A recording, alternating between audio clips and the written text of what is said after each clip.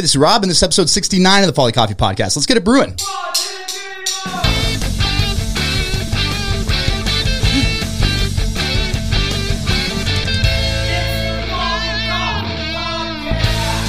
All right, so I'm here with Josh and Matthew, and I promise I'll only get that wrong a couple times here. Format of this episode is going to be a little different. Already we have two people, and we've only done that once before. Worked out pretty nicely with the Northern Coffee Works guys.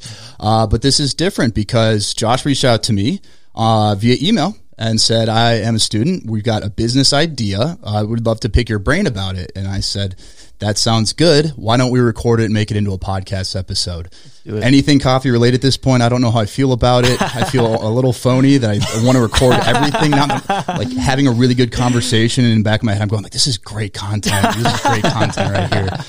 But no, this will be pretty cool because you've got a business idea. We've discussed it very briefly. I kind of wanted to keep it that way so that as we're discussing now, it can be very honest conversation. And so I want to start by just saying, take everything I say with a grain of salt.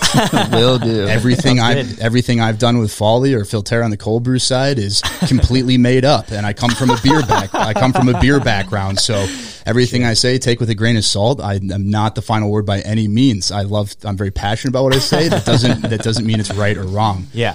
So I just want to say that to start off with. But yeah, let's have a very open and honest conversation. Why don't you tell me about your idea? We'll go back to where it came from, and then we'll just continue from there. Yeah, absolutely. Yeah, so I'm Josh. I've been in the coffee industry for about 10 years. My parents own a coffee shop in Madison, Wisconsin. So I've just always had this passion for coffee. And Matthew and I were both entrepreneurs, came into the University of Minnesota just passionate for creating something that would provide people an experience where they'd have fun and that we could just live our lives doing what we love.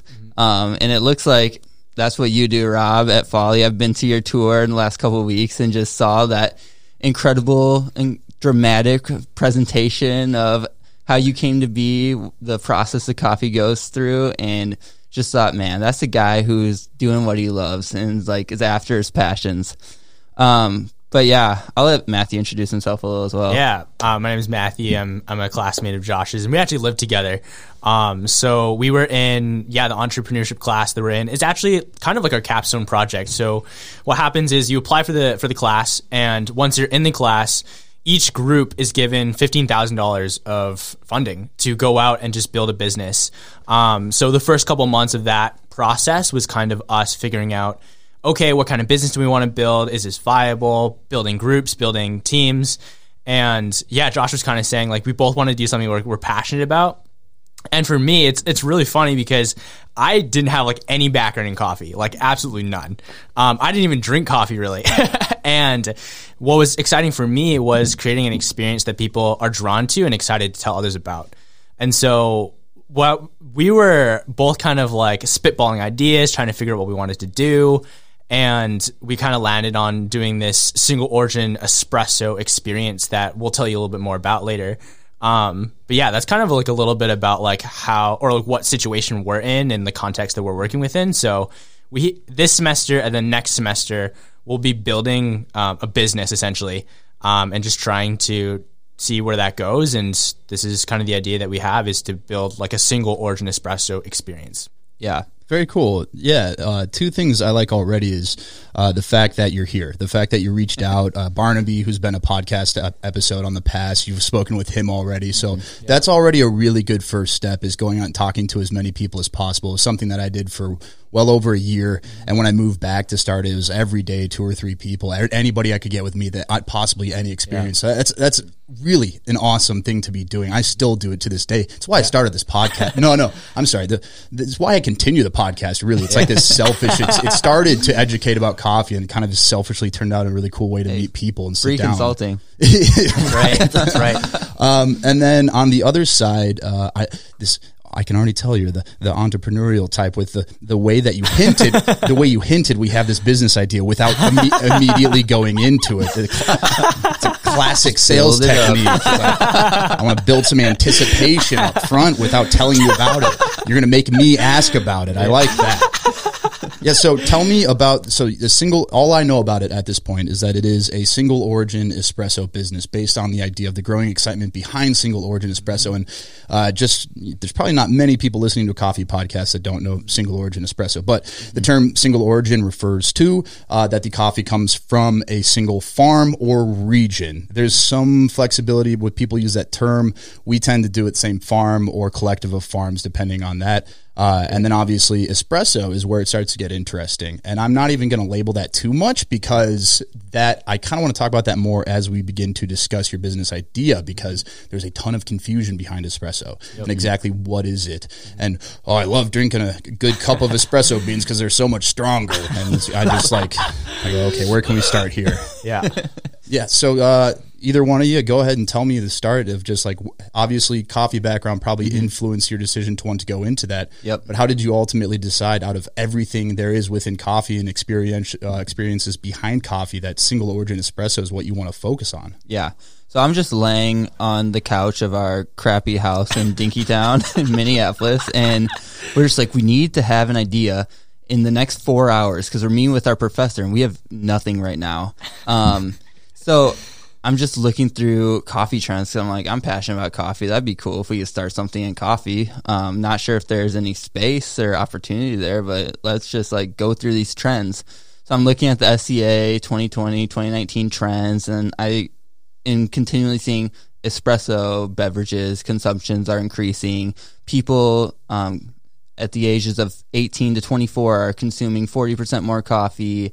Lattes, Americano, straight espressos going up. The consumption of black coffee is increasing. I'm hey, I've been to a coffee shop on the West Coast that does only pour overs. I'm that was awesome. I got to pick what type of bean I wanted to drink, and they made that cup specifically for me. I was what if we could do something like that but for espresso? Is there a market for that? It seems it's rising. It seems there's trends in this direction. What can we do with this? So we are I'm bringing this idea to my professor. What if we create a coffee shop kind of, but they can choose what espresso they want. I was pretty naive, didn't know much about espresso to begin with. I was more the business side of a coffee shop, working with my parents most of my life. The more we looked into it, we're just going to dive in. We're going to talk to as many experts that we can get our hands on. So Matthew and I just started reaching out to people. Reached out to you, Rob, Barnaby, Joe Morocco, a lot of the guests you've had on your podcast, and we're we just need to learn as much as we can about this. So the more we're learning, the more we're creating what we want our business to be. And that is, we want to provide a interactive and intimate educational experience, tasting experience that focuses specifically on single origin espresso.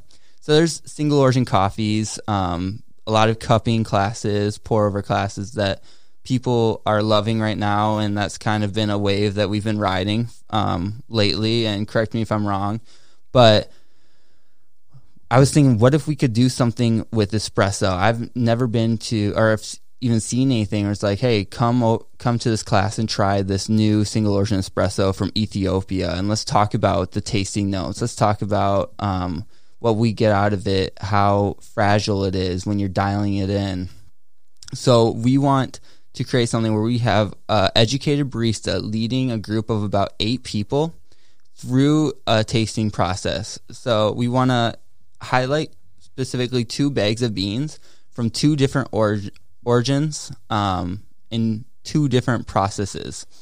And throughout this experience, we'd be taking our group of 8 on this ride with us, talking about, okay, what are we tasting here? What does washed process mean? What does natural process mean? Honey process? What makes it special that only comes from this one origin? Who grew this coffee? Who are the farmers? The farmers, this is their lifeblood, their passion. What are we doing with it now?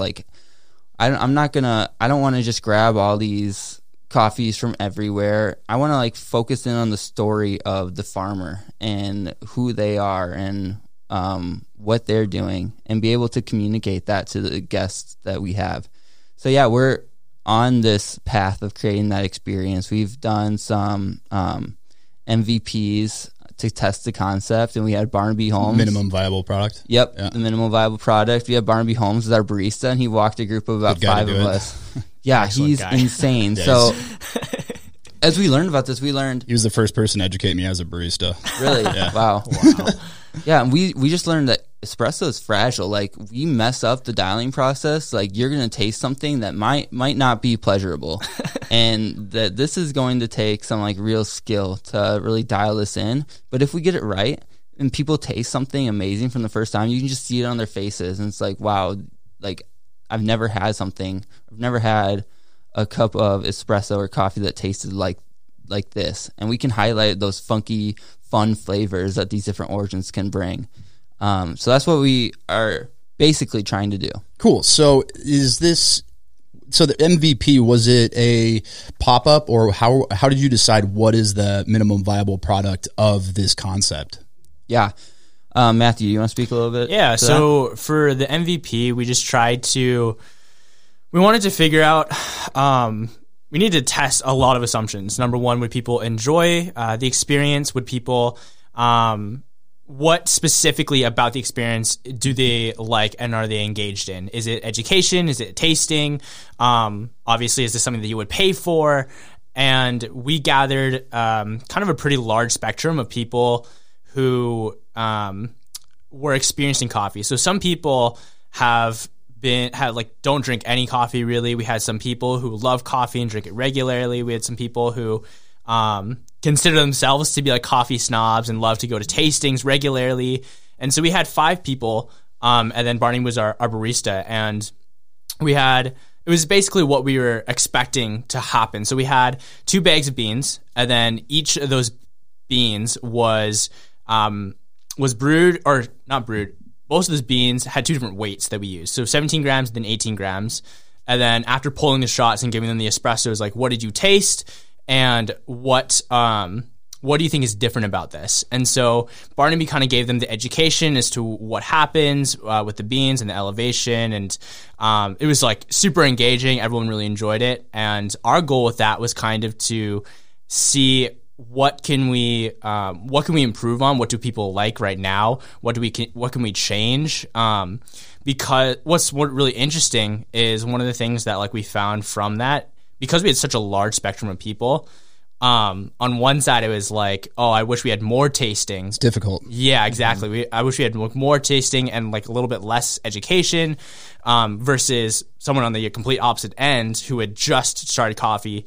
Was saying that they really enjoyed the education. They like are going to start thinking about coffee a lot more, and they like really enjoyed the experience. And so we're trying to figure out and kind of refine what kind of experience specifically do we want. Are we catering it towards the early consumer that's curious, or a very experienced consumer who's actively seeking out these crazy flavors and these crazy like beans that aren't really found anywhere else in the Minneapolis area?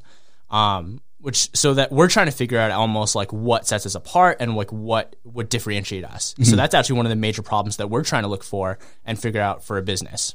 So the espressos that you're serving or built into the business plan, is it going to be a rotating roaster program where you're featuring different espressos from different roasters, or is it going to be every single experiential day is the same roaster roasting different varieties? How do you plan on or roasting your own? Is that in the future? How are you looking at the espressos that you're using? Because one thing just right off the bat is when you're looking at like the scientific method, you want to manipulate as few variables as possible when trying to identify the differences between something. So when I'm looking at something like espresso, like when it gets to Jeff, he's obviously, who's our head roaster, obviously he's identifying the same coffee, and the only thing he's evaluating for it across different batches is, are there differences in taste? And if so, is it better or worse? And so he's evaluating one thing when he's evaluating the quality of our coffees.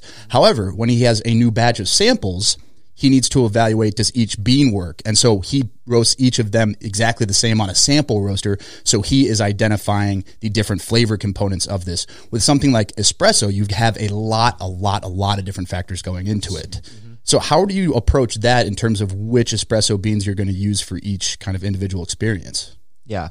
So right now we're still trying to refine what route we want to take. We've identified a few routes of maybe highlighting local roasters where they have the information of their coffee, of the farmer, and we highlight their beans and partner with them to kind of educate their consumer and to just really zone in on like what makes their bean special and what brings out the flavor.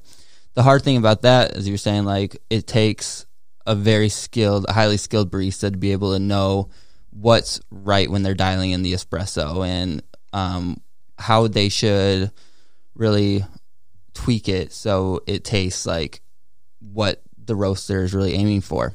So another route we're going down is Matthew has some connections with some Asian source farmers where we could source from. So right now we're trying to figure out, do we want to partner with a local Minneapolis roastery to get our own beans in, partner with a roaster, and roast our own coffees for these events, and then maybe sell beans afterwards and bring in some really unique coffees from maybe China or Thailand, Myanmar, wherever it may be. Yeah, and obviously I have some very extreme biases because we are a wholesale roaster, so I have very strong opinions about like own roasting programs versus using a roaster. Mm-hmm. Some of the challenges I think you would face up front in sourcing your own coffees is there's a certain volume minimum where you're going to get really great roasters with a lot of experience that have their own program to be able to roast coffees just for this. Yeah. Because asking a roaster to do 5-10 pounds is not likely to happen up front if it's groups of 8. And then you're also limited in the time window that you can have espresso tastings. Because not everybody's an extreme coffee nerd like myself where I'd go to a tasting and spit all of it out if it was in the afternoon, if I wanted to sleep that night. Yeah. And so I kind of view it, and I'm curious your opinion on this, is I think there's a few different ways you could possibly approach that of people trying to evaluate differences in flavor. Because you're doing single origin espresso, it doesn't have to be an espresso offering from a roaster. So you don't have to go to this roaster and get their espresso and this one and that one. Most roasters are offering at least 4 to 5 different offerings. Mm-hmm. And so you could go to one roaster and say, hey, we're doing single origin espresso. We want to use 3 or 4 of your origins. And I'll get back to why I say 3 or 4 instead of just 2 in a second. But we want to contrast across the board these 4 different espressos. And then you go to the barista and you just find a skilled barista and say, make each one of these taste the best. Mm-hmm. Right. There's another complicated issue is now if you have a different dial in for these 4 espressos and you have a 2 group head, 3 group head, 1 group head. Yep. That's another variable you have to consider is that if you're pulling them out of the same group heads, unless it's a fully manual machine in which you need a really skilled barista, which is obviously probably a big part of this, you probably need a fully manual machine so that you can time out each individual shot differently. Yep. So there's a lot of different factors going into it. But the goal in my mind is like, how can we eliminate as many factors as possible that I might be comparing? Because if I went and you had 4 different roasters, I would, in the back of my head, probably be going, who did this the best? Like, but if you have the same roaster, you have the same roasting philosophy behind each of the single origin coffees, and then there's one factor gone. And then if you have the barista and say, hey, dial this to one setting or dial this each individual one to which you think tastes best, then that kind of dial-in procedure is taken care of. This is this barista's preference on this espresso. And then the last thing they're really identifying is the differences between the origins, which is the ultimate goal, I think, of what you're doing. Because this is an interesting concept in the sense that I would definitely go to this 100%. Like, huge coffee nerd, obviously going to go. And I would probably go every time you switch roasters because there is no opportunity out there. And this is half the reason we opened the tasting room was there's no opportunity to go out there and taste multiple different things in a row unless you're me or Jeff, and we'll go to a cafe and drop $60 so we can try your pour over, your espresso, your single origin espresso, your cold brew. And that's why I think 2 might be limiting. Obviously there's logistics of pulling shots and doing it in a timely fashion, but limiting it to just 2 doesn't separate you from any great specialty cafe that already has an espresso offering and probably a secondary espresso offering. So if there's a potential way that I always think of what makes a business concept the most different, and what's the most different at this point is the fact that you are, did I ever press record on this thing? I don't think it did. And what makes your business concept the most different is that you have a chance to taste multiple espressos side by side. And so you want to make sure like to lean into those differences as hard as possible, which sometimes is much easier said than done. Let me hit record on this. So there we go. Like I said, not many people watching on YouTube, so I'm not too stressing about it. As long as the audio is going. By the way, we're available on YouTube. Anyway, you want to lean into those differences. Yeah. And so if you can logistically find a way to make more than 2 types of espresso, even if you can just get to 3, that's something I can't really go to any cafe and find. Yeah.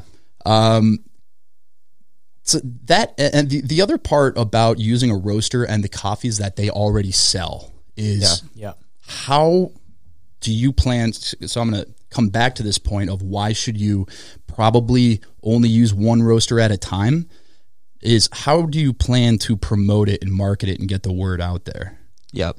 Yeah. Right now our initial thought process is going down that route of partnering with roasters and using those roasters to really help us in the marketing initiative. One thing Barnaby is telling us, like, hey, in the next decade, coffee is going to be so much more expensive than it is now. And customers need to know why they should come to a Folly or a Northern Coffee Works and pay the $5-6 for a cup of coffee instead of going down the street to Starbucks or Caribou and paying $2.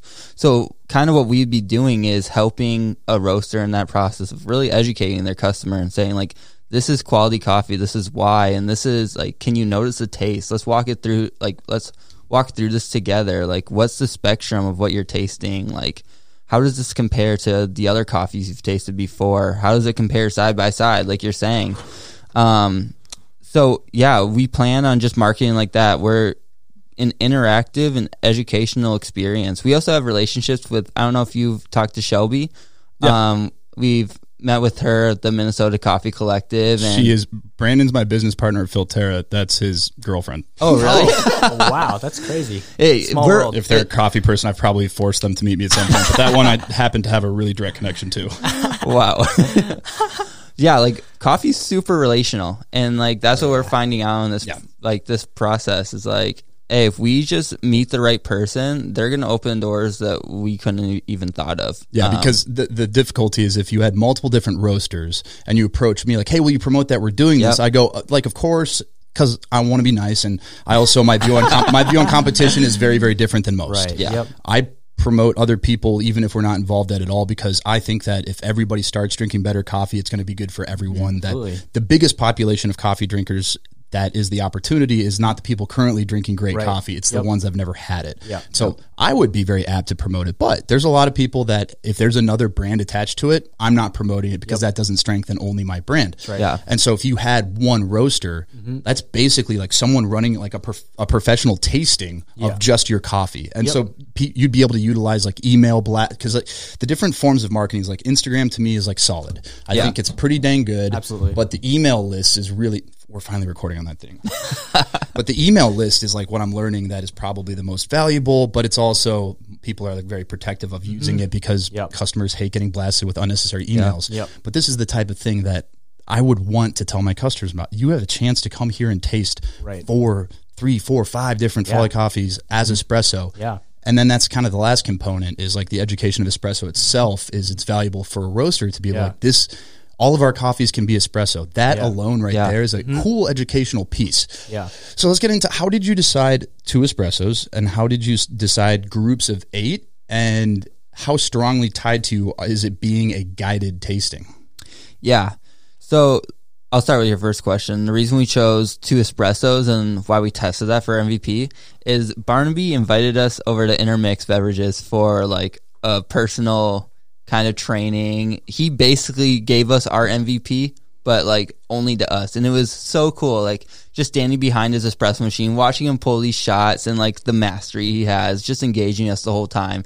Matthew and I were just like on cloud 9 going through that with him. We're like, Barnaby is why I love him and hate him. He's technically a direct competitor of mine. Like he's the coolest guy we've ever met. Like this is nuts. And in going through that, he had a couple coffees, and like Matthew's saying earlier, he pulled the first shot at 18 grams of coffee and then put it through. We tasted it. We kind of walked through the acidity, the sweetness, the bitterness, then the flavors you're getting out of it. And he's like, all right, I think if we take it down to 17 grams, it would like bring up the sweetness, lower the acidity, and kind of make that the scale a little bit more balanced.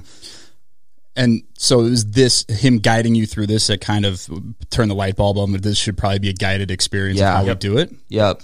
Yeah, because like both Matthew and I, we had no idea like the balance that we were looking for, and like the flavor that brought, and like the pleasure and like the education that it brought us, and working through it with him. It wasn't like this is information you need to know. It's like, let's figure this out together. What are you tasting? Like, what should we let's do this to the coffee, and we'll see how it impacts it. So then he brought it down to 17. We tasted it. Matthew turned to me and he's like, bro, if you didn't tell me this was from another bag, like if you didn't tell me this is from the same bag of coffee, like I would have had no idea. Yeah. Like it tastes completely different. And like, that's where it clicked, and it's like, that's what we want to provide to people. We are initially focusing on like side by side tastings of different coffee. Like if you get different tastes, the same bag of beans, like to me, that's even cooler. It's like just to really zone in on that. And then I think through that, like what you were saying, we would love to partner with different roasters and have like a rotating event. That's what would bring people still coming through our doors, and we'd be able to provide them with this experience again. And that's something like I personally would love, like going to every time there's a new offering, like you were saying. So having opened the tasting and tour room, some things I've learned is we were like, let's do it every Saturday and Sunday. This will be dope. And we'll do our first one at 8, our last tour at 2. We did one weekend with that time frame, and we're like, we can't physically do that again. We cut it down to noon. We're like, let's do it Saturday, Sunday till noon. And then 6 weekends in a row, and Jeff turns to me. He's like, hey, I haven't had a day off. I've been working 7 days a week for the past 6 weeks. And I was like, yeah, we need to change this. And so now we're down to Saturday. And the thing about our experience is that it doesn't really need to make money for it to continue, as long as we can break even. And so on its own, if we cut back the hours, that's fine. But in order for you to grow or generate more revenue or pick up more customers, you need to be able to expand on that. And so one thing that could address the issue, and again, this is just spitballing off the top of my head here. Take everything I say with a grain of salt. I'm like a former beer salesman that started a coffee company, just whatever. But one thing you could do is, how do you get it so that there's an educational component that caters to everybody who comes through? The coffee nerd, quite frankly, does not want to sit through the full educational piece. Yeah, for sure. But if it's completely based around that, what you're going to find is you're going to get groups of people with high-end coffee nerds that they get the shot of espresso, completely ignore what's going on here, are smelling it, tasting it, probably have a notebook, probably writing down tasting notes, completely ignoring what's going on, which is fine. But if you've got somebody that's a brand new coffee drinker and they look over and see this person ignoring your expert, they might go, oh, is this person not worth listening to? And you go, especially if you're going to have repeat customers, because I would come back for every roaster you do. I would, again, I'm overly nice, so I'd be doing the Minnesota thing where I'm nodding and not listening. I'm just thinking in my own head. But over time, as you get repeat guests, even new coffee people are going to learn about everything. And so how do you do it in a way that caters to the people that already have learned and know, but also provide enough education for someone that's new? One potential where you wouldn't be tied to time, because that's where I start to get uncomfortable, is in order for growth to happen is that you're tied to a time constraint, because then the only way to grow is you both are spending way more of your time, or you run into the thing of like, well, we can't do an experience Monday through Friday to reasonably, so it's probably a Saturday, Sunday thing, maybe Friday. Is there a way to, if you've probably been to a shop that has any sort of like a board that you get your coffee on a board with an informational card? So maybe you do something like that, but with such an intense focus on espresso that it's different. Because if I were to go to a place that had an espresso flight where I could get 4 espressos and it had all the information about each espresso, you could even cater it to like, hey, how much do you know about espresso? Scale of 1 to 10. Okay, here's our newbie card. This is like, what is espresso? You start to get repeat customers. You go, hey, I know you. Check, like, here's the card about like how we dial it in. Grams in, grams of coffee, seconds in, weight out, all that stuff that people want to know. That could be a potential way that you're not limited to 8 people for every 15 minutes. How long do you plan on having like each experience be at this point? About an hour to an hour and a half. And so that if you have 8 people per hour, hour and a half, you're going to start to have to command a price that's going to be pretty dang expensive. And if you think of kind of a bell curve of returning on investment, if you're trying to land right in the middle there of the perfection between the number of customers and the price you're charging to maximize your revenue without, having to, you're limited by time. You can't just continue going because it is a caffeinated beverage. You might find the balance of education and excitement somewhere where you're not tied down to a full experience like that. And you could have that type of offering be once a quarter or once a month. So for someone that's like, I want to sit down with this expert barista and dig into each coffee and learn, those people exist. They're pretty far and few between. But those people will pay that premium. And so you can still capture that customer and grow their excitement and have this offering. That also gives you a longer time to promote those events. Because I will tell you straight up, trying to promote something like that every single weekend, you're going to run through everybody in the Twin Cities, Minnesota, that is like willing to pay for an experience like that. So is there a potential way that you can efficiently serve 3 or 4 espressos, so you're different from other cafes, do it in a way that you've got a board with information on it, have additional cards or even just video links. People are getting used to QR codes this day that like, hey, here's all the videos related to this week's so that you continue the experience. And I think people would understand that if it's a fair price, like I'm getting a essentially guided experience as I drink it, but like I didn't have to pay an insane price. And also, I'm not limited to 8 people every hour and a half. And so that's because to be quite frank, the pricing we do for our tasting and tour room is like, I want to pay my people really well and I want to break even. And that's it. Absolutely. And so if this was my alone business, I wouldn't be paying rent right now.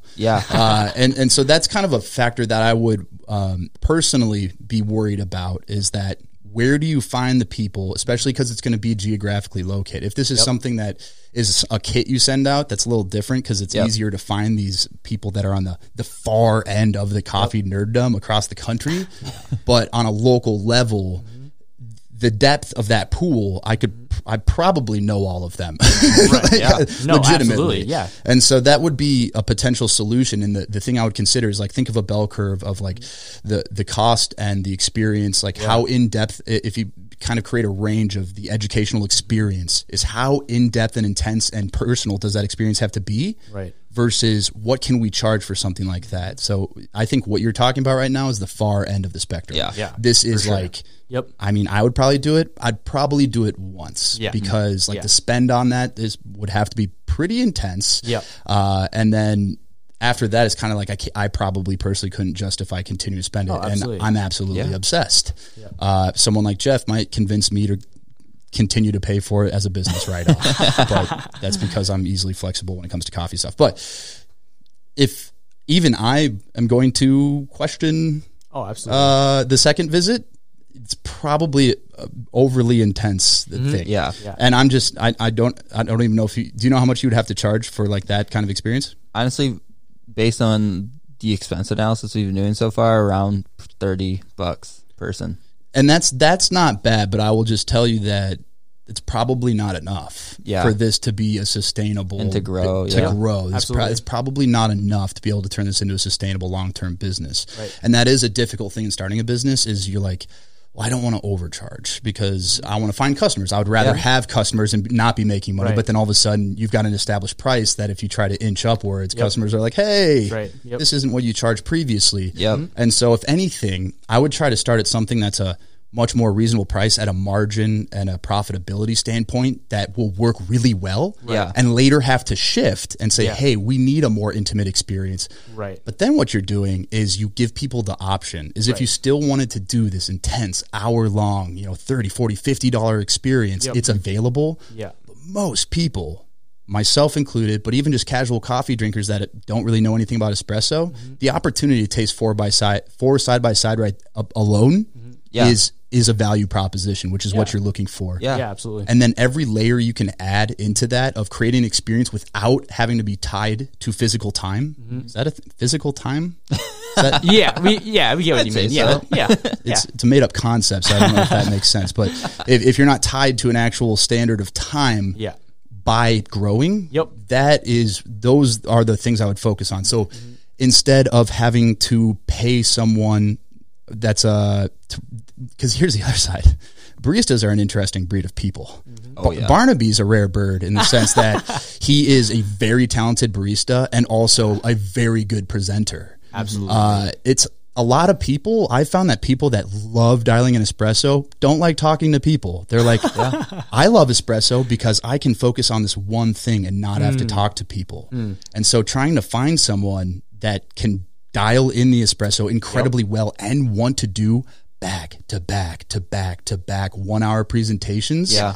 That would be incredibly challenging. So instead, can we pay that person a one-time premium to, hey, can you be in our video? Can we hire a professional production company to film a video of this person dialing an espresso every time we change roasters? Yeah.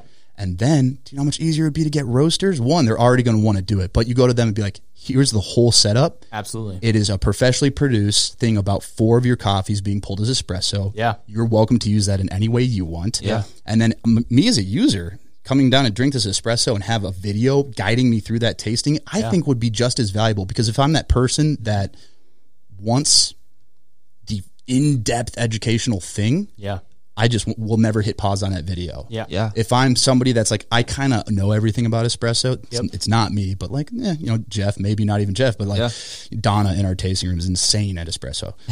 Maybe she'd be like, I don't need to hear how to dial an espresso. I've done this thousands and thousands of times. You can focus on the card or just skip through the video. Just to, you could highlight. I think you can do that on YouTube, like highlight, here's tasting notes of each one, if that's all you want. And that would give more flexibility to the user to kind of create an experience that they want. Absolutely. And I think roasters would be very, very apt to promote that. They'd be using your video that has your branding on it. It would have your handles, your website, and yet you'd be getting other people to share it because of the value that would add. Yeah. I think the question I'd have is like, logistically, how do we bring that to fruition in the marketplace? Like, how do we approach a coffee shop? Because like, we're probably not going to go out and lease our own place right now. Okay, here's where I'm getting pumped up here. Okay. Let's do it. Okay. I'm getting excited about this. So pop-ups obviously are becoming more and more culturally acceptable with COVID. And even before that, pop-ups were exciting. Yes. Renting time on machine would probably be not terribly difficult. I think the ideal scenario, you'd have your own mobile espresso unit. Like we have, it's expensive up front, but once you have it, you've got a machine that you're familiar with and you can bring it to wherever. Yeah. That would be the ideal scenario. But in the short term, if you go to a shop and be like, hey, can we take this over? But they probably wouldn't want to give up their prime time hours of Saturday, Sunday, so that does get difficult. The pop-up thing would be probably the best short-term scenario. I mean, we have our espresso machine that we're not using while it's closed for COVID right now. That's not a long-term thing, but hey, are there opportunities of places that aren't currently open to the public, or is there a way to do that? That I don't know. And is probably your biggest expenditure challenge in terms of upfront spend. Yeah, absolutely. You'd probably have to invest in a mobile coffee unit. Yep. That would also increase the impact of your videos if it had like a consistent branding and unit. It would make it look really legit. That's the biggest challenge, and I think you'd have to go mobile coffee unit, find a cafe that would be crazy enough to let you use it during prime time hours. Or that I don't know. And that would probably require pulling a few strings. On the other side, there are mobile coffee companies that if you said, hey, can we rent your machine only? Do you have weekends that you're free? They'll do that when they're not booked up, but those things get booked up like crazy. And there's going to be 1,000 weddings next year, so you probably won't be able to get hold of that. Sorry, I'm on a tangent here because I'm like, God, there's got to be something I'm not thinking of. But that's a tough thing about espresso is you are tied to a high quality espresso machine. There's lots of components that go into that. Shoot, where was I going? Oh, okay. Here's where it gets interesting. Okay, how do we tie ourselves further away from physical guided experience where you're in person? If you can build a platform and a following behind espresso nerds, you pay, or I would recommend getting, because what you're lacking right now is somebody within the business that is like espresso everything. They need to know the ins and outs of espresso. I think it would be beneficial to bring in someone whether you're giving them equity or whether you're paying them handsomely to be that person. Because without an expert on board, I would see you guys producing videos and telling me about espresso, and no offense, but I'd be like, who are these guys telling me about espresso? College students. Absolutely. Yeah. Absolutely. Yeah. And I do that at Folly. That's why Jeff does all the coffee stuff, because he lapped me so fast in my coffee knowledge that I was like, I'm not going to, I know a hell of a lot, but this guy is making me look like I just started, which I kind of did. But if you could build a following of espresso nerds, then you could have this super unique social media platform where all your content is focused on single origin espresso, dialing in espresso, roasting espresso. And then you could have another opportunity on your website, on a YouTube channel, on TikTok, on Instagram, of having short form videos about dialing espresso, because I think it's something that a lot of baristas hear about, and you don't really get hands-on experience until you're in a shop. And even when you're in a shop, you have to work there for months and months before they let you even try to dial an espresso. Yeah. So you could build this business into another thing where it's like an educational platform too. Yeah, absolutely. And then guess what? If you build this educational platform, people are going to want to come taste espresso from the single origin espresso like experts. Yeah. And here's where my bias might come into play as a wholesale roaster. I would keep the focus there. I would continue to rotate roasters and highlight different roasters. That way, roasting is never even a part of the conversation. Your business, really what it is espresso. Yeah. Yeah. The dialing in of espresso, drinking espresso. It's not the roasting of espresso, because that it's its own topic. Absolutely. And then if you have rotating guest roasters, every time you have a new roaster, interview of what's your approach to roasting an espresso blend versus single origin. What's your approach to this? And that would be really cool, because that's the type of content people would want to consume. And you have to, even within the niche of specialty coffee, I might sound crazy to say that's not niche enough anymore. Right.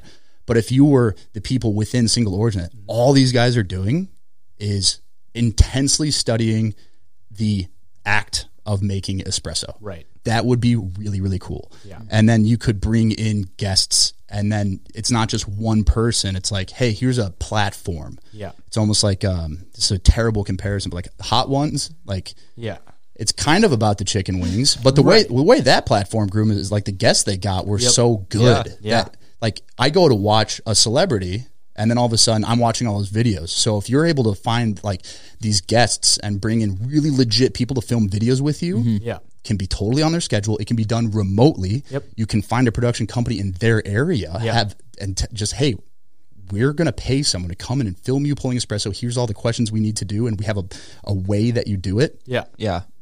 I'm getting overly excited about this right now. But do you see what I'm saying? Absolutely. Yeah, I see what you're saying.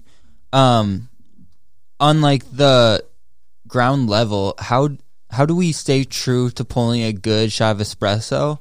Well, they're able to taste them side by side. A lot of the feedback we've gotten from professionals has been like, hey, like a tasting flight would be awesome for espresso, something that's never been done, but how can you'd have to have different grinders and have each one dialed in already. Like espresso goes bad if it sits for more than 30 seconds. You'd have to have like a insane multi-head espresso machine. How do you like stay true to your product while doing this? That's the ultimate logistical challenge of being able to do this in a shop. Because they are factoring in time. They have to be in and out that door like this. Someone who's showing up to do this, time is less of a factor. It's not why they're there. It shouldn't be the number one concern of how fast can we do it. Obviously, it needs to be a reasonable wait time. But if you can find, I mean, like a 4-group head espresso machine would obviously be ideal. And then probably at least 2 grinders. But you can pre-dose espresso beans to be able to be at the size dialed into each group head, and you can individually grind those through the espresso machine. Obviously, grind size is a factor in dialing in espresso, and so part of this is like you'd have to take slight, concessions for the perfection of each one. But I think even me going up and seeing, oh, they only have 2 grinders, but they're pulling 4 shots, I'd be like, it's worth it for me to be able to taste 4 espressos, knowing that they're working with 2 grind size. Yeah. And the number of espressos, I think, is more important than is each one perfect, because people are just coming in to taste the differences between the coffees. And you'll probably be pouring some shots that like aren't ideal as espresso. There are some coffees that just don't pour great as espresso, but you still want to use those because it's like, here's how this tastes. Here's why we wouldn't probably serve this in a cafe. Absolutely, yeah. But I still would want to taste that. And so it's like, what I would literally do is like have a notebook in front of you and create like, what are we doing the most different? And I would list that all the way to how are we no different than a cafe or what anybody else is doing. And the things at the top of the list, that's where you lean into it. And so if the ability to taste multiple different espressos side by side is the number 1, that should always be the priority. If number 2 is that these are very, very well prepared espresso shots, you see what I'm saying? If that was your number 1 priority, you might say we have to have 2 shots because that's the most we can do and have them both be perfect. But if the number of espresso shots is more important, then you go, well, let's concede a little bit on just grind size, have 2 grinders doing single pre-dosed shots. And that, we hope people understand that it's like, obviously, but we're doing this so different that it's going to be a little bit different. And then maybe over time, if this turns into a thing, you're like, let's have 4 grinders, you know? It could get to the point that like the opportunity to grow as a social platform, in some ways you could do it quicker, faster, have a broader reach. And then this is just like the experience side of it. And so you have to have this because that's the ultimate thing. So it brings people in. Yeah. And so I'm almost talking about an entirely separate business here, but you could see how it'd be really easy for them to feed each other. And you're just like, it's the ultimate way of promoting while creating an educational platform and then being able to use it as people are tasting espresso. So I'm sorry, I like kind of went off on a whole tangent on the digital side, but this side's very intriguing to me because like you see someone like obviously like James Hoffman and you go, well, you know, he's a world barista championship, of course people are going to listen to what he's saying, but if you created a platform that, I can't think of a lot of people that you said, hey, if I hired a film crew, which at this point you can do pretty affordably, if we hire someone in your area to come into your shop in off hours and film you saying these things about your espresso, and then you're welcome to use that content in any way. We just ask that we can use it for, and then we're also going to serve your coffee at our concept for 1 month, for 2 months, whatever it may be. I don't know a lot of people that would say no to that. You'd be able to get people and like really legitimate coffee professionals to be talking on these different things. And then that's going to drive people to want to come to your physical location, but it's also going to want to drive people to come to your platform about education. And then when you tell people we're the leaders in education, you're not saying you two are, because I'll see you in 15 if you want to spend the next 15 years just learning. But you can say your company are the leaders in single origin espresso education. And that I think would be really compelling. And so I'm sorry if I took this and ran with it in a totally different direction. Oh, absolutely not. That's great. But where I look at it, I get very uncomfortable when I'm tied to time. Any new decision I make in my business, I go, the podcast, I'm tied to it with time, but I love doing this, so I'll do it. Any other decision that I make, I'm trying to do the opposite. I go, how can I cut that tie of having to be somewhere, having to do something more to grow? And that's like, obviously, when you think of like natural expansion of like, hey, a bigger roaster, we can roast more coffee, we're less tied to time. That's a very obvious one. But with things like tastings or with the tasting and tour room, that's one where I go, it's worth it for me, but it's not like we could triple the size of our tasting room and be able to do more. And so that, I guess I really ran with it. And so I hope I didn't like hijack anything on that side, but absolutely not. Absolutely not. I think the scary thing for us coming in, and that's why we're still like talking to people, doing interviews, is like, how are we going to get this off and going? How are we going to scale it? How are we going to grow it? How are we going to even do an in-person experience in the midst of COVID? Like, we have all these constraints and all these risks, like time, professional barista, the marketing side of it, getting roasters as partners, like that. There are so many risks looking at it, and we don't want to be spending 6-7 hours of our weekend just totally grinding at this one part of our business and barely making any money off of it, just trying to pay back the bank essentially. So I think you took it in a direction where we can like think a lot more deeply about how can we add this, how can we logistically make this work where we stay true to what we want to do with our business, and we want to educate consumers. We want consumers to know like the complexity that single origin espresso can bring. We want to highlight roasters, we want to highlight farmers, while taking a step back and building a platform to do this on. So, I mean, Matthew, I'd love to like hear what you're thinking, but I appreciate where the conversation has gone. Yeah, I totally appreciate like these ideas, because this is completely out of the realm of anything we've really thought of, which is great. I think at this stage, like, we want to consider every option and before we move forward, because at this point we haven't spent any money really, which is the best time to really ideate and feel like, okay, what direction specifically do we want to go before it's like too late to change. It's never too late, trust me. We're making a hot sauce, like you can do it. But yeah, like I think that's like super. I think the idea of building an online platform and creating something that's like not restricted, like you said, like by time, I think is great. I think that's exactly like the kind of way that we should be thinking about future-proofing our business, and actually future-proofing so that it's like we're able to scale. With the event that we had, the MVP, it was very much like a one-time event. Like, it would have been very difficult to replicate, because so what happened was we have connections with Corner Coffee, and then we just asked Barnaby if he wanted to just help us out and be Cross the barista. Yeah. And so it was that kind of, the way that we hosted that event was not scalable at all. It was purely like, let's just test this to see if customers enjoy the experience, period. And for you to come to us and be like, okay, here is an idea to actually scale it right from the beginning, I think that's something that's super valuable for us to think about. And like, it gets me super excited because like my background is more in like videography, and I've been doing a lot more of that. And so that's super exciting for me to know like, oh, this is a way that I can contribute hugely to be able to go in, film people. It's funny because like just this last summer, I filmed like 40 plus training videos for like do you know what Poke is? Yeah. So like a Poke like shop. Oh, nice. So like all the training videos for them I like did. It was like more than 40 videos for them. And so it's exciting to be like, okay, like how can I transfer that skill to this?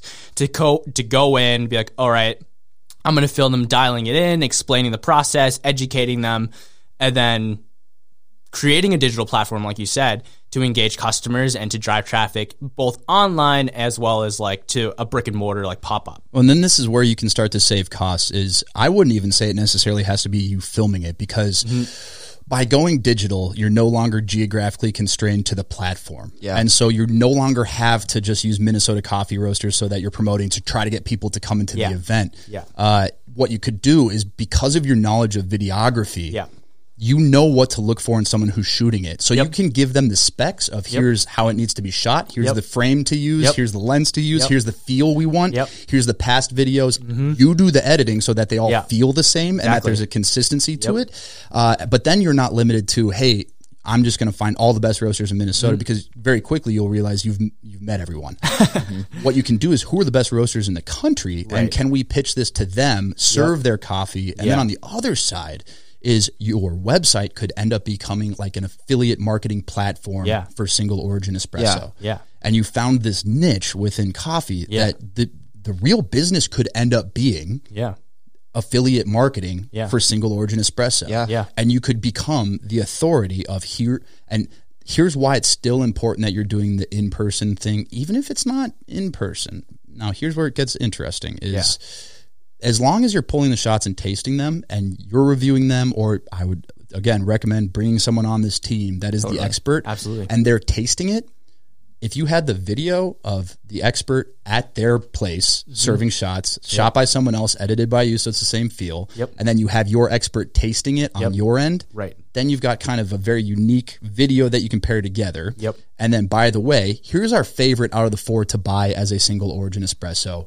Boom, it's on the website. And so every month you've got X amount you're recommending. Maybe it's the past 3 months favorite. Right. It's like, here's this month's favorite, here's last month's. There's only 3 coffees. So that, like, if I'm a coffee nerd and there's guys only focusing on single origin espresso and they're working with some of the best professionals in the country, all of a sudden I'm like, I'll listen to these guys about espresso. Right. Yeah. I'll buy this because they've done all the research that a coffee nerd would normally have to do to find a really good espresso. Because it's like, the amount of research Jeff will do before deciding which coffee, he rotates his subscriptions of different roasters, and the amount of research he'll do before deciding which one to go with is like a job on its own. Yeah. And so you could be providing the service for people, and as long as your recommendations are always on point, and you've got experts involved with it, that would be really compelling. Yeah. And then the in-person thing could almost just be like, you know, your experience. Yeah. Yeah. And then the real business isn't, oh my God, how do we make this profitable?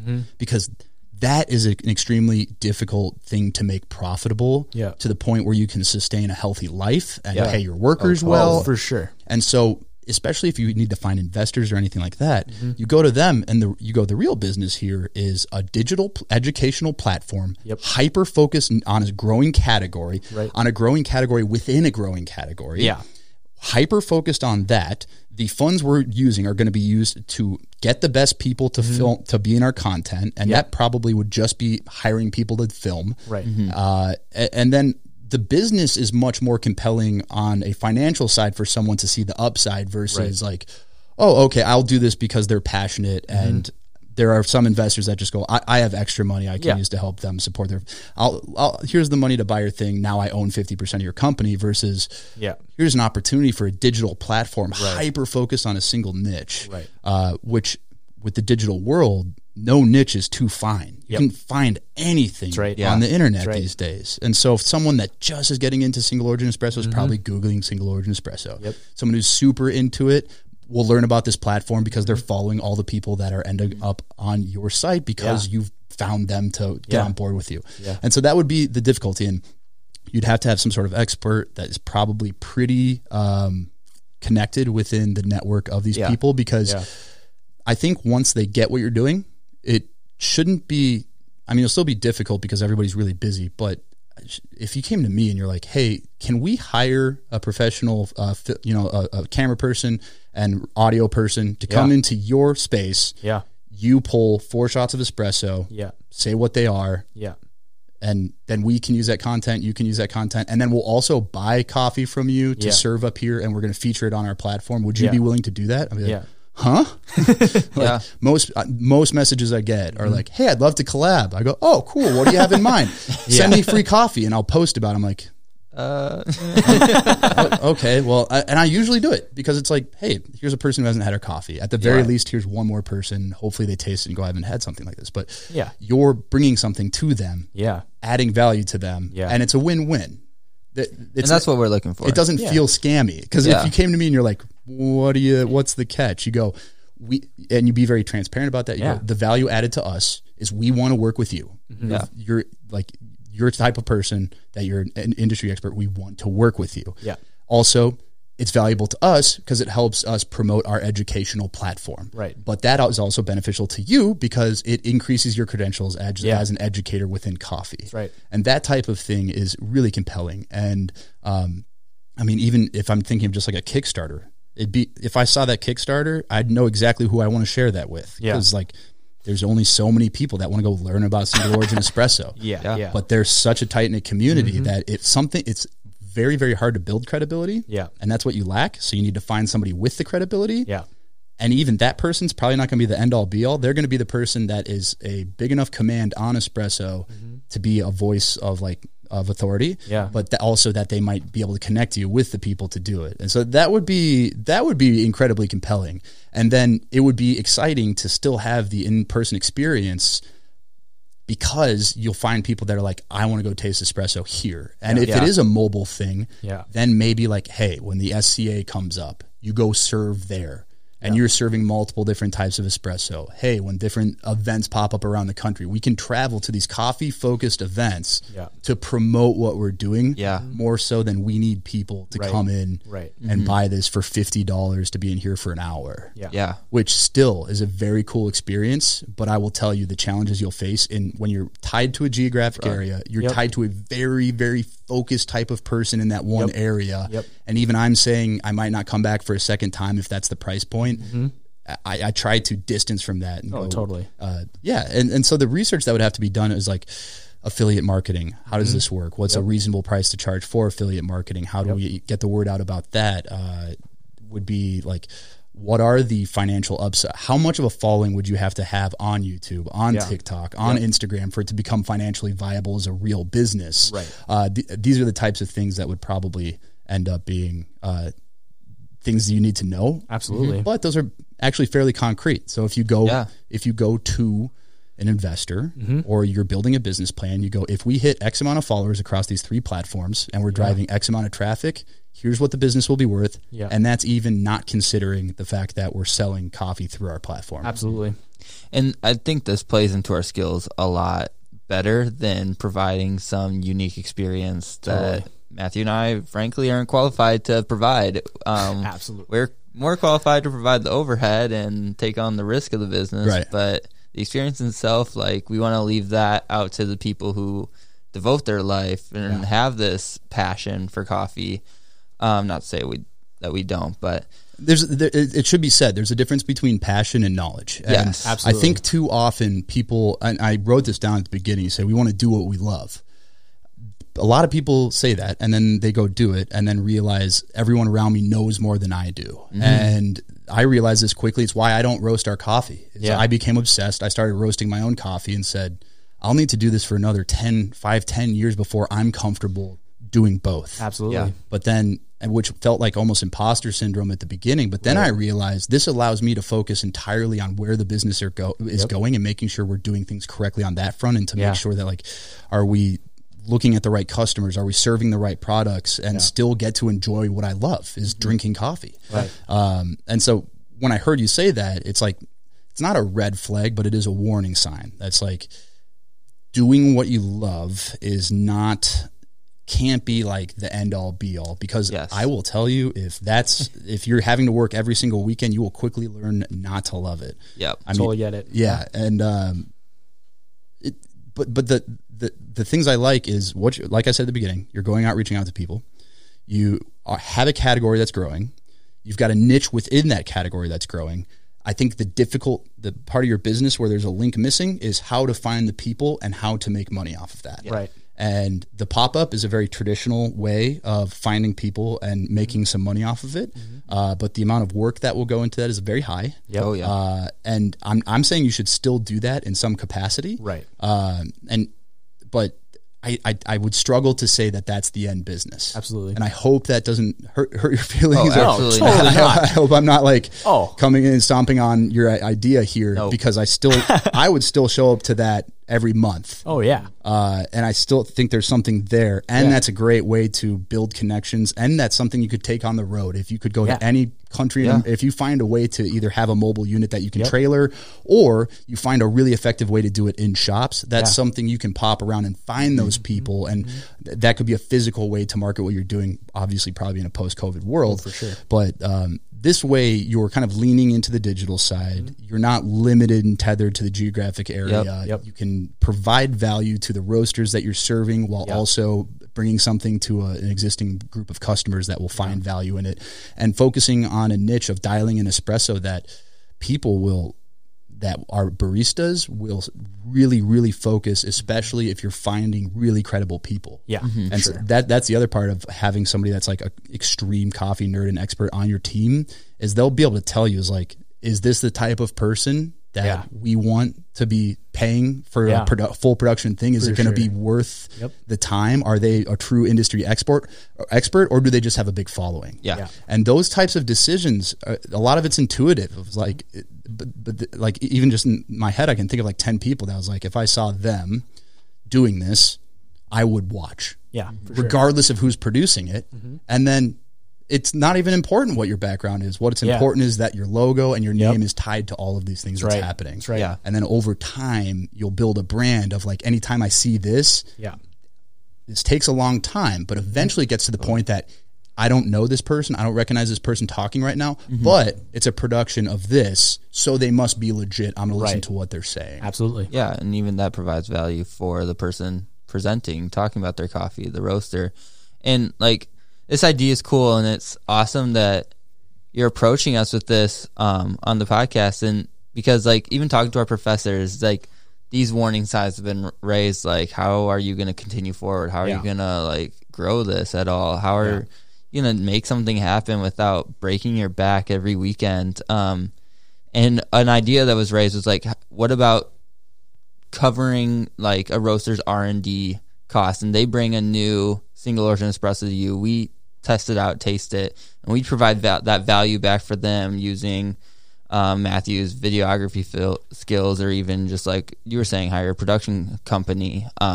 So this gives us a lot to think about. So you didn't hijack this at all. We are entrepreneurs at heart. We're just here to learn. So, and you're in the industry. You're doing what we hope to be doing with espresso. So this has been like just a great opportunity to sit here and learn and take it all in. And appreciate your time so much. Yeah, of course. And it makes the pitch easier too. And that's what I like about honing any idea is like, can I, because the pitch at the beginning, I'm like, it took me like 5 minutes to kind of figure out that it's like, okay, so it's like a pop-up concept that's this. Whereas this, you go, we're creating an educational platform hyper-focused on the niche of single origin specialty coffee that's going to have digital and physical components to it to be able to drive the expertise and the brand of what we're doing.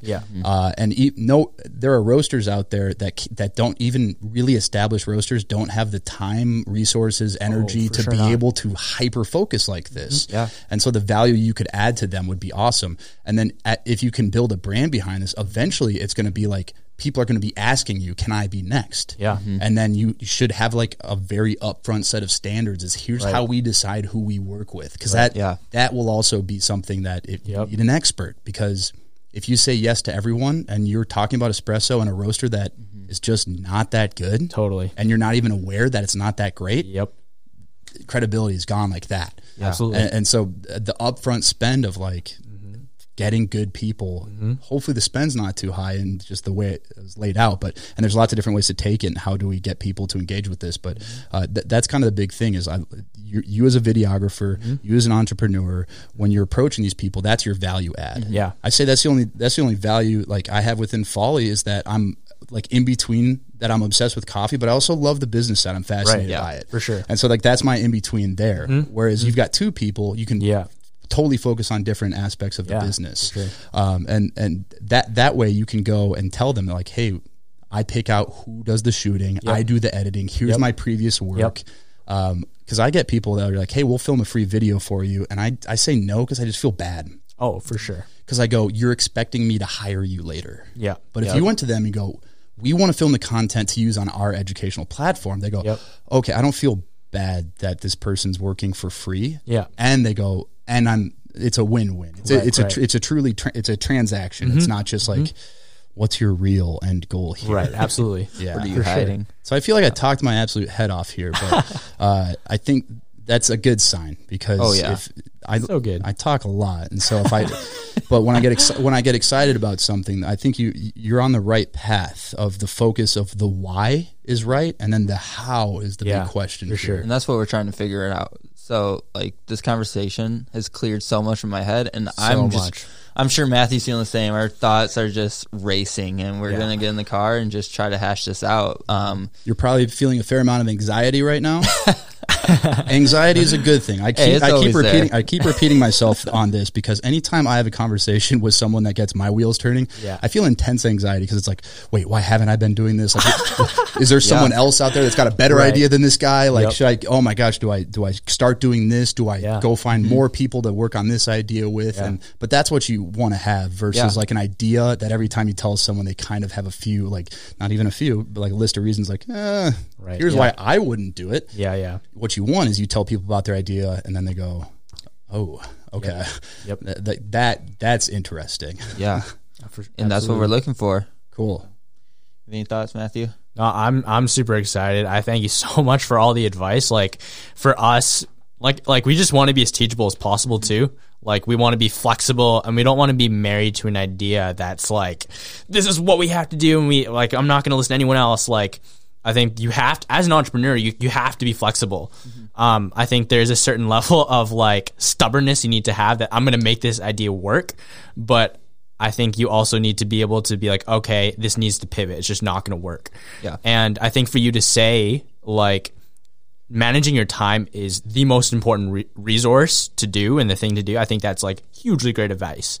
And yeah, I'm just super thankful and appreciative of like you being so open to just share ideas with us and ideate with us. And yeah, I think it's been great. Yeah. And like the people in the industry that we've talked to have been like, oh, have you talked to Folly yet? Have you talked to Rob or Jeff? And like what you're doing is right down his alley. He like, we know the coffee, but Rob knows the business side of things too. Well, they're probably full of crap, but I'd have to argue with that. It's funny because the term entrepreneur generally makes me shudder a lot until Johan over at Wesley Andrews put it in a way that like made me very comfortable with the idea. Because going into this, I get really excited about business, but like I would never bring that up because I'm like, I still want people to know that I'm like a huge coffee nerd, but he said it in a way that and I'm very roughly translating it because this is years ago, and he said the entrepreneur's job is to bring the artisan's product and story to the people. And so that's really what you would be doing. Right. Yeah. And then the responsibility of having to become experts is taken off your shoulders. The responsibility of having to be experts on tasting and dialing espresso is taken off your shoulders. That's right. The responsibility of being tied to these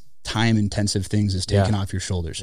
And then you're bringing people's story and their products and recommendations to them. And like the value add there is you're doing intense research just to make sure that what you're serving and talking about is a really, really good single origin espresso, which is dope. Yeah. And that's our goal. Like we aren't in this to make millions of dollars. We don't even think we're going to make money, at least for a while. But what we want to do is we want to provide our customers with value, and we want to make enough money to keep it going in order to provide them with more value and to educate them and to just help bring light to what we're figuring out through talking to different entrepreneurs and different experts in the industry. So this is right up our alley, and that's what we're trying to do. And like Matthew said, we just want to be as teachable as possible, and we want to figure out how can we do this in the most efficient manner. Because that's the other side about affiliate marketing that is awesome is all you'd be doing is you're a resource to drive traffic to someone's product. And then you're not even in charge of order fulfillment. You're not in charge of the roasting. You're not in charge of quality control. If it's like, obviously quality is like, you'd only be working with roasters that have all that in place. But all of that being out of the realm of what you're doing is extremely beneficial because when you talk about not making money, when I started Folly, I had to quit my full-time job. I had to start working 4 gigs and building this out on the side. And then there was a certain point where even if I financially wasn't ready to do it, I had to quit because the time was too much. And again, I'm pursuing the passion where I'm speaking from experience here. That's just doing what you love is not always the best thing for a good life for like 4 or 5 years. Absolutely. But what you're doing there is you could legitimately have a full-time job, especially with 2 of you, and make sure that like as long as you have a really good rhythm of making sure that like you are creating great content and you've got that's the other side is like the rhythm of how often is it coming out. Customers are and consumers of content are very intuitive to that. That if you do it on a consistent schedule, like people will start to follow regardless. Like this podcast is so surprising to me that anyone listens to this, but it's like the biggest thing is that I just keep doing it and I post it every Sunday. For sure. And that's kind of a big lesson I've learned from this. But awesome to have you both in. I'm excited to see where this goes. I think you've got a great category, a niche within a category of very passionate consumers, people who are consuming any sort of educational component they can. For sure. And you could do it in a way that's like multifaceted with the physical serving of it, with the digital side. But the digital side, you can really start to imagine the growth possibilities of pitching this as a business because the monetization value of these platforms is like highly visible. So you can do research of like, if we get a following of X, Y, and Z on these platforms with an engagement level of this, here's our profitability. Which I'm not doing at all. And it's kind of the thing that I was like, in the back of my mind, I was like, that's not so much I love creating content. I love doing it's fun. but it's not my passion. For sure. If it was, like, if I was obsessed with that more than coffee, this is probably what I would be doing, is like some sort of educational platform because of that. But I'm like, I'm doing what I love, and it's like, it's a grind, which is a stupid pun, but love it. But what the advantage you have is that you're at this point. I ironically just released an episode about launching new products. That the advantage you have is that you're not tied to one type of product. Right. Yeah. It's single origin specialty coffee, and I was like, okay, it is in a great category, which made me decide to quit my job and do it. But outside of that, I was like, this is what we're doing regardless, because it's what I want to do. Right. What you have the flexibility right now to, like, all these thoughts you're having about the backbreaking work. Yep. You're not tied to it yet. Yeah. And even if you started doing that, you're still not tied to it. Yeah. Which would be, I think, exciting. Yeah. Sure. It'd be super exciting. Well, yeah, we really appreciate your time, Rob, Thank and you so much. like all of your help and just bringing clarity to a really messy idea. No, for sure. No, I love it. It's awesome. I think there's a lot of different ways to go with it, which is really stressful, but it's exciting. Yeah, totally. Exciting. Awesome. Thanks for coming in. I'm going to end it like I do every episode and say, have a nice day.